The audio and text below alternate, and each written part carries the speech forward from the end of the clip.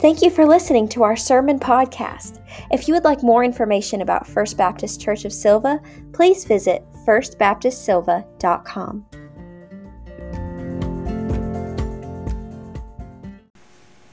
We turn our attention this morning to the Gospel according to Luke. Chapter 5, only 2 verses, verses 15 and 16. Let's listen attentively to God's word to us this morning. But now more than ever, the word about Jesus spread abroad. Many crowds would gather to hear him and to be cured of their diseases, but he would withdraw to deserted places to pray. This is the word of the Lord. Thanks be to God. What a royal waste of time. Jesus had no time for this. I'm speaking, of course, about Jesus' responsibilities to attend to his divine calling. Jesus doesn't have time to withdraw to deserted, quiet places to pray. Jesus was the anointed one, the Messiah, the Son of God. Jesus had just begun his public ministry, and he knew well the kind of needs that existed in the world in which he found himself. Jesus had no time for this. As my daddy would have said, quit your loafing and get to work. And yet Jesus defies our expectations and withdraws to a deserted place to pray. Jesus chooses to practice solitude to strengthen his connection to God, his Father. And why? Because it's hard to pray in the world, which is why Jesus routinely escapes it. I mean, really. Can you pray effectively in the noise that you live in? Can you hear God's voice in your day-to-day life? I didn't think so. And you know the reason why. The world drowns out our prayers. The world drowns out God's voice. But no one has time for solitude. Least of all, Jesus. Just prior to this moment where Jesus withdraws to a deserted place to pray, he had been preaching. Jesus had been teaching. He'd been telling God's truth to the masses. You may not know this, but if you look back, you'll see that this was exceptionally stressful for him. He'd been chased out of town for what he had said, nearly thrown off of a cliff by those whom he had enraged. He'd been confronted by demon-possessed individuals. He'd healed those with all kinds of diseases. All the while, he had been trying to determine who his inner circle of followers would be. And talk about crowds of people. Pressed in, hemmed in on every side, exhausted by their demanding, unreasonable expectations. But now more than ever, the scripture tells us, the word about Jesus spread abroad. Many crowds would gather to hear him and to be cured of their diseases. But Jesus would withdraw to deserted places and pray. And if you look closely, you'll find out that this was not the first time that Jesus did this. Just earlier in Luke's gospel, we learned that at daybreak, Jesus departed and went into a deserted place, and the crowds were looking for him. And when they reached him, they wanted to prevent him from leaving them. Take a moment and think about all that Jesus gave up to go and pray in solitude. Think about the productivity that he surrendered in doing so. Think about the people that did not get healed because Jesus had withdrawn. Think about all the moments of teaching that he surrendered, the moments of preaching and proclamation that he left on the shelves. Think about the moments of mentoring and discipleship that didn't happen because Jesus withdrew to a deserted place. Jesus believed that withdrawing from the world to pray took precedence over his other responsibilities. Jesus teaches us that the way of peace is the way of solitude. And that's a problem because most of us despise the prospect of solitude. To many of us, being alone and quiet feels like punishment. We prefer engagement of one kind or another. We desire entertainment, distraction, a soundtrack of other voices. God forbid that we are quiet. Lean in.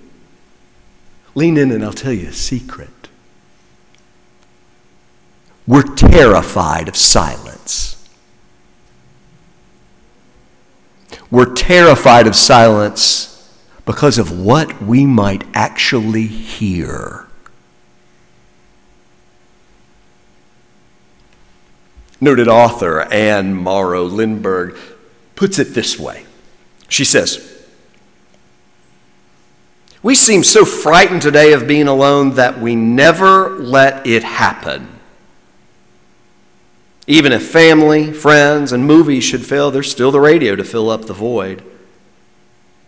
Now, instead of planting our solitude with our dream blossoms, we choke the space with continuous music, chatter, and companionship to which we do not even listen.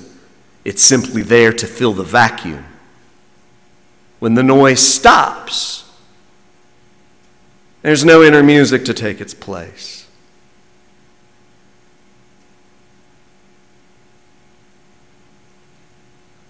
No, people. What we've been experiencing these months of the pandemic is not Christ-like solitude. Isolation is not a Christ-like virtue. Jesus seeks solitude so that he can pray. Jesus retreats in order that he may re-engage.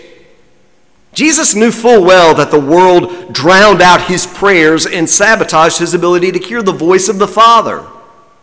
And if that's how much Jesus, a Son of God, needed solitude to be in the presence of the Father, then what does that say about us and what we need?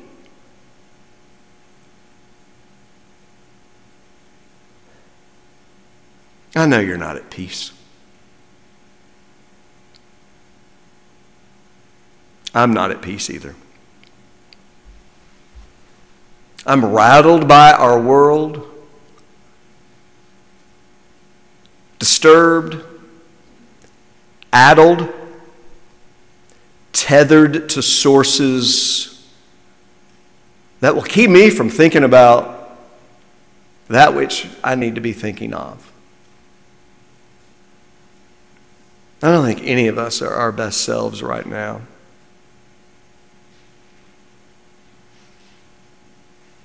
Jesus teaches us that the way of peace is through solitude, being alone so that we can be more present with God, being quiet so that we can hear God's voice, being still inside and out so that we can be aware of the Spirit's movement, being attentive to our breathing so that we can inhale God.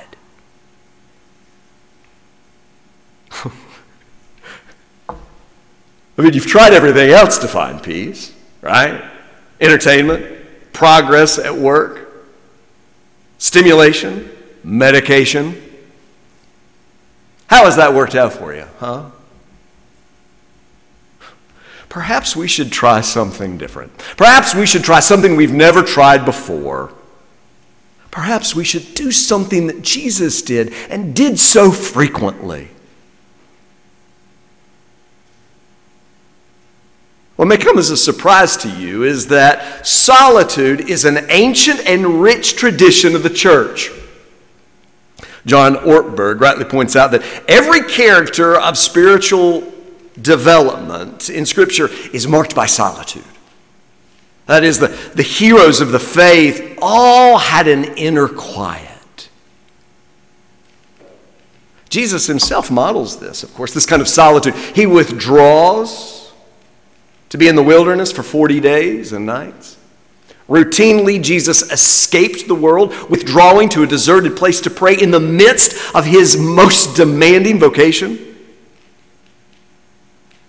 What you may not know is that after Jesus' life, death, and resurrection, those who wish to be like Jesus, to be his followers, to be his disciples, they believed that they should take very seriously this call to withdraw. You see, they became discontent with city life. They recognized that in the more urban settings that they couldn't hear God's voice. It was noisy. It was full of temptation and distraction. So what they did was they removed themselves from that setting and went and lived in the wilderness. They became what we know today of as desert mothers and fathers. They were the great heroes of the faith that did something that to us just seems extraordinary, but for them was actually being very faithful. It was so popular, it was so rewarding that throughout the Roman Empire for centuries, this is what it looked like to be a preeminent follower of Jesus. To practice solitude, to live very simply, and to do so in the wilderness.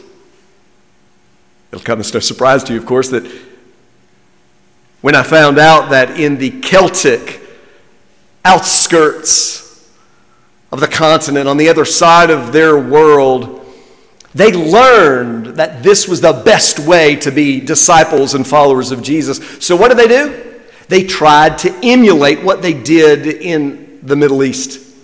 They found places of great solitude, of wilderness, away from the cities and communities and even their families and friends. They found places and developed communities where they could live both in community and in isolation. They lived in cells, C-E-L-L-S, cells, places of isolation. And the communities that developed were both away from civilization and yet also accessible. Think about that for a minute. Set apart, yet able to be found. For centuries, individuals were drawn to the practice of being in a place where they could best hear God's voice, where they could be still and they could be quiet, like Jesus had. Sounds like an alien concept to us, doesn't it? However, I've got to tell you, it's not a new story. But that doesn't matter much to us, does it? We abhor solitude and silence. The silence that accompanies solitude torments us with the hollow sound of our fears, our anxieties, our regrets, our bitterness. Scared of facing those things we want to drown out, we choose stimulation and, surprising no one, become overstimulated. No wonder we can't hear God's voice. We're listening to everything but God's voice. The great Christian thinker of the 20th century, Thomas Merton, he hears our suspicions about solitude, and he has this to say about it. I want you to listen particularly to the ending of this quote. It's the best part. He says, "Not all men are called to be hermits, but all men need enough silence and solitude in their lives to enable the deep inner voice of their own true self to be heard, at least occasionally." We need silence and solitude, at least occasionally. Although we find this hard to believe, the practice of prayer in quiet solitude bears fruit. And as we'll see in the coming weeks, solitude bore fruit in Jesus' life and ministry. We're going to look at that. And you remember those desert mothers and fathers who left the cities to go and to practice in solitude the faith? We remember that they were good at practicing solitude. But you know what else they were good at? They were good at practicing friendship. How ironic is that? That those who wish to practice solitude and silence could become good at practicing friendship. And not just friendship, but soul friendship. Sound familiar? The Celts called that anamcara, which literally meant sharing one's cell with another. Isn't that good? That those who knew how to practice solitude were actually really good at practicing soul friendship. Because they made space for God in the quiet, it created space for others. It's a true story. The way of peace is solitude. The way to hear God's music and His deep inner voice is through solitude. Experiencing God in a world gone mad is not impossible. People have been doing it a long, long time. For us to learn this ourselves, we've got to become aware that silence and solitude are not the enemy, but are rather faithful Christ-like practices. We've got to develop the courage to withdraw from our world so that we can hear God's voice. And we're going to learn more about that in the coming weeks. And a good starting place for us to feel God's presence this morning? Well, we may need to start by putting down our phones. I know. The thought of that terrifies us, which is precisely why we may need to do it, at least occasionally.